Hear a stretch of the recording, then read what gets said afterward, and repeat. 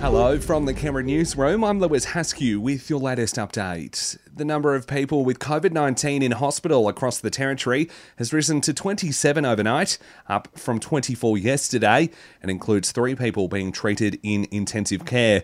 It comes as the ACT records 1,125 new infections today. Of those, 885 are PCR test results. The remaining 240 are from positive rapid antigen tests that have been reported online. Meanwhile, health authorities are pleading for patience as some COVID testing sites in the capital remain closed today. Holt and Nichols are out of action until at least Monday due to a lack of testing supplies, with Garran and Mitchell operational.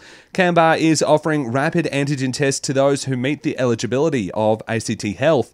Robin Walker from the Territory's Public Health Operations says there's already been reports of abuse at the Canberra clinic this morning. Abuse or the mistreatment of our staff at any of our testing clinics will not be tolerated. Our staff are doing their very best to support the community, and the current supply of challenges are well out of their control. Police are investigating an alleged assault at the Summonats car show last weekend that left a man needing surgery on his jaw. It's believed an 18-year-old man was punched in the face around 3:30 p.m. following an altercation with another man. Police have now released the photo of a man they're trying to identify as part of the investigation. Anyone with info is urged to contact Crime Stoppers.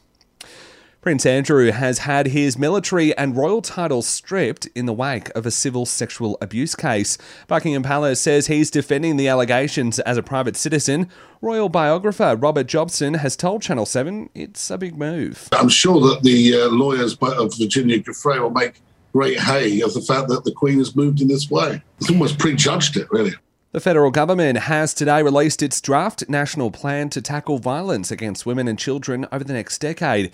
$1 million has also been announced to ensure ongoing contact with victim survivors.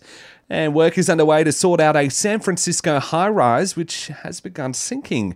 It's claimed the 58-storey Millennium Tower is tilting around 3 inches every year as a result and has already moved more than 24 inches. And that's the very latest in news. We'll have another update for you right here later this afternoon.